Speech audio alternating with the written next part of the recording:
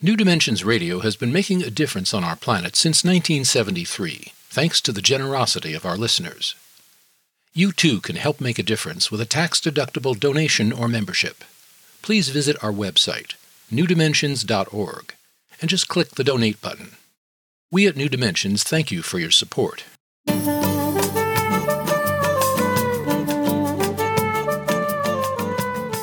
Hello, I'm Justine Willis-Toms. Today I'm hosting Dean Sluyter.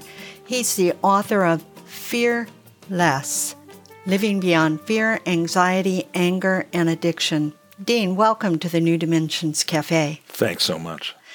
There's a quote in your book from a famous 20th century Indian sage, and he says, "Learn to look without imagination, listen without distortion.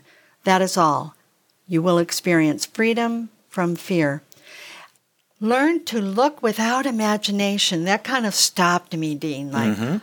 We put such a value in Western culture on imagination, creativity. And he's saying, learn to look without imagination and to listen without distortion. Who was it that said this, and what did this mean to you? Yes, this was the great, great sage Sri Nisargadatta Maharaj. Yes, of course, imagination is a precious thing. You know, anyone who's a creative artist relies on imagination. But that is a particular tool. It's not the right tool for every job. You don't use a hammer when a screwdriver is called for. Now, what is imagination? The root of the word is image. Imagination is a process of generating pictures in our mind. The problem with imagination is that we can mistake those pictures for the reality that's around us. And that's, in fact, what's going on with a whole lot of people a whole lot of the time. For example, in, Julius Caesar, Shakespeare's Julius Caesar, someone says, "The coward dies 1,000 deaths, the hero dies but once." Because the coward dies 1,000 times in his imagination. We can get so caught up in, well, what if this happens? What if that happens? Because as human beings, we have this incredible power of imagination that, as far as we know, animals don't have. We're able to create our symphonies and our novels and all that, but if we use that tool for the wrong job, then we can get caught up in all those scenarios and feel them as deeply, as poignantly, as if they're really happening to us. Now, out of the 1,000 ways that we imagine we're going to die, or this marriage is going to end, or this problem is going to happen, at least 999 of them are not going to happen. So if we can completely learn to discriminate between thoughts and experience. You see, people think of awakening and enlightenment as, I'm going to generate this new thing. I'm going to have this new experience. It's going to be like a 24/7 cosmic orgasm with, purple light flowing out of my crown chakra, or, something exotic like that. And I know that's what I thought when I first got involved in this stuff way back when I was 16, 17 years old. The deeper I've gotten into my own experience over the years, the clearer it's become to me that it's not some new exotic experience that we have to have. We just have to clearly notice what we're actually experiencing right now. And this is it. This is it beyond the wildest dreams of anything we can imagine. Jesus says in the Gospel of Thomas, "The kingdom of the Father is spread upon the earth, but people don't see it." Right? In other words, the kingdom of the Father, the kingdom of heaven, the paradise everyone is looking for, it's right here. It's there in every inch, in every moment, in every shred of every experience you have, but somehow you keep overlooking it. One way that some listeners will be able to relate to this, I'm going to use a little shortcut here. Often when people take psychedelics, when they drop acid or they eat mushrooms or something, and they're walking around, they're going, "Whoa, does everyone see that fire hydrant? That's it. And it's not that the fire hydrant has suddenly sprouted wings. There's the fire hydrant being exactly as it always was. And, oh man, just sitting here looking at that fire hydrant, this is infinitely fulfilling. Now, that's essentially how the sages are walking around, but without the side effects and the misleading and the distorting aspects of psychedelics. And they're not feeling that separate, encapsulated within just this body and this mind. They're bigger than that. Yes. And that really is the essence of the thing that we experience when we behold the fire hydrant or the dog or the wristwatch or whatever and go, oh, here it is. This is it. I don't need anything else. It's because we go through life, most of us, thinking of ourselves as, oh, I'm a wave. I'm a separate wave, and this fire hydrant over here, and you over there, Justine, and this table here, this couch here, these are all separate waves. We're all separate from one another. When you sink within yourself in meditation, when the little wave sinks down into its base, it discovers, oh, I am the ocean. There is no dotted line that separates little Dean wave from the ocean of boundless existence, and that same ocean is the core self, is the truth of what Justine is and what the table is and what everything is. Now, that sounds nice as a sentiment, it sounds nice as a metaphysical concept, but it's much, much nicer as a direct, simple experience. The Buddha said, come and see, not come and believe, come and hope, come and wish, come and theorize or speculate. Scientific method.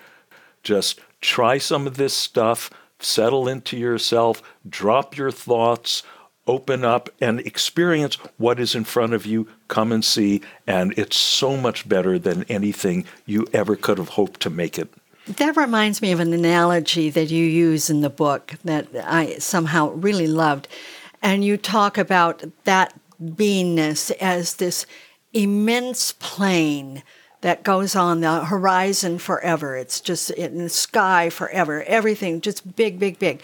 But where we live is we've set up this amusement park right in the middle of this plain, and it's very entertaining. It's very amusing. It's amusing. Yes. But it takes a lot of maintenance, too. So tell us about... It does. And, of course, that amusement park consists of our habits and our endlessly repeated stories. You've got that story about your terrible childhood or your second marriage or whatever, and that's like the ride through the haunted house.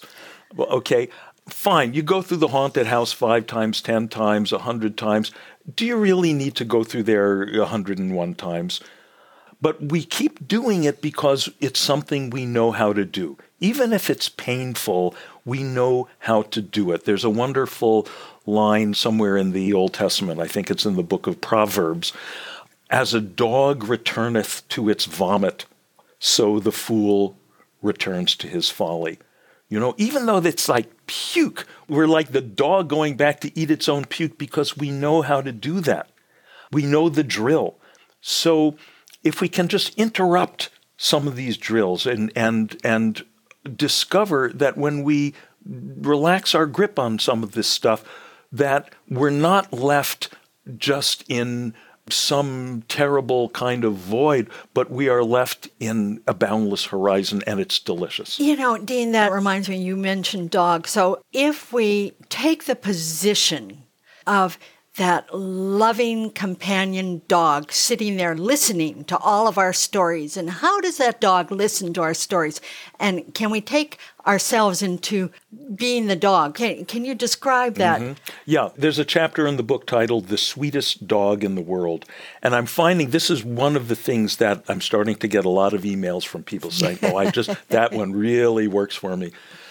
So the method that I describe is, if you happen to actually have the sweetest dog in the world as your companion, great. Otherwise, just imagine, close your eyes, imagine the sweetest dog in the world looking at you with those eyes of total bottomless love. And mentally, whatever your blah, blah story is, just go through it. Just pour it out. to that wonderful, best possible listener. Because the thing about the dog as the listener is that the dog doesn't judge, the dog doesn't edit, the dog doesn't interrupt you to tell you about, his thing. The dog just completely listens, and fine, you just pour it out until it's all poured out. Then take a breather, maybe walk around the block, then come back, sit down, close your eyes again, and do the same thing again, except this time you are the dog. Just feel what it feels like to be behind those loving doggy eyes, under all that doggy fur, inside that doggy metabolism, and looking around the room with your doggy eyes, and there's your human friend that you love so much. And she's making those sounds with her mouth, and she's not saying stay or sit, so you don't really understand. It's just kind of waka, waka, waka. But you understand feelings because you've got this big, loving pooch heart. And she's, so much human hurt, and she's pouring it out. And as the dog, you just take all that in to your loving doggy heart and dissolve it into space, explode it into space. Just let it keep coming till it's all gone. And then you are modeling for your human friend. This is how to do it, just by being what you are, just being a good dog. That's so great. That's so great. So is there any sort of advice you can give to us about getting through these challenging times that we're living in? And I know that you're not using meditation, and you are a teacher of meditation. Mm-hmm. And in fact, I think that you've said that you'd like to abolish the word meditation. Right. Yeah, it's such a big word. It's got 4 syllables. It sounds like it must be this big task. And the way most people approach meditation, they make it a task. It's so gratifying when people come to my workshops. I also want to abolish that word workshop, by the way. When people come to my workshops, or when people send me emails because they've read my books and find out that, meditation just can be this simple, allowing yourself to be pulled instead of trying to push. And it's such a relief. It's the opposite of work. I know that many of us have had that instruction, be there in the space between thoughts.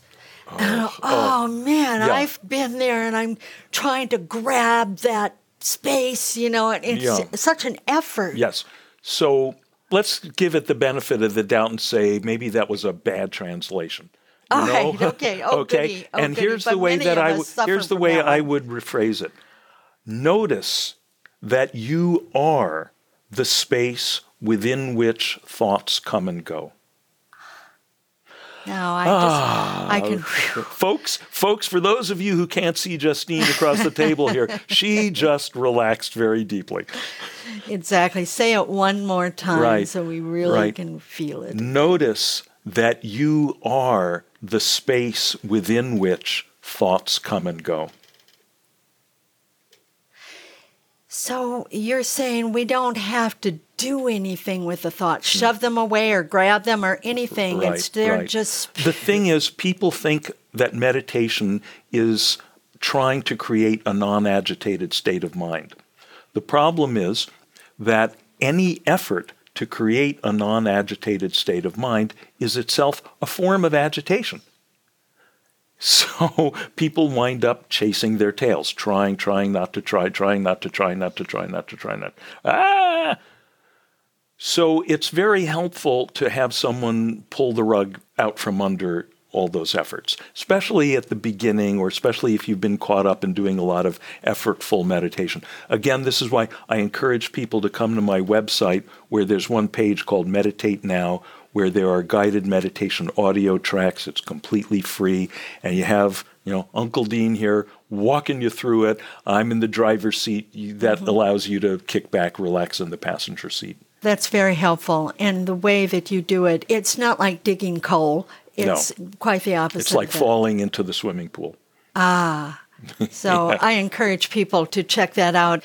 I've been speaking with Dean Sluyter. He spells his last name Sluyter, Dean Sluyter, and he is the author of Fearless. That's 2 words, Fearless, Living Beyond Fear, Anxiety, Anger, and Addiction. And if you want to know more about his work, you can go to his website, fearlessbook.net. Or you can get there through the New Dimensions website, newdimensions.org. I'm Justine Willis-Toms, and I want to thank you for joining us on the New Dimensions Cafe, and I invite you, please do join us again. You've been listening to the New Dimensions Cafe. This series of shorter interviews features many of the remarkable guests also featured on our internationally syndicated one-hour New Dimensions radio series. To access more than 1,000 hours of programs, to subscribe to our newsletters, or to become a member, please visit us at newdimensions.org.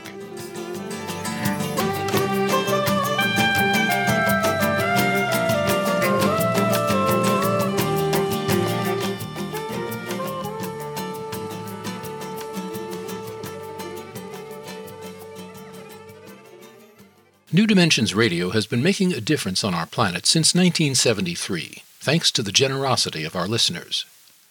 You too can help make a difference with a tax-deductible donation or membership. Please visit our website, newdimensions.org, and just click the Donate button. We at New Dimensions thank you for your support.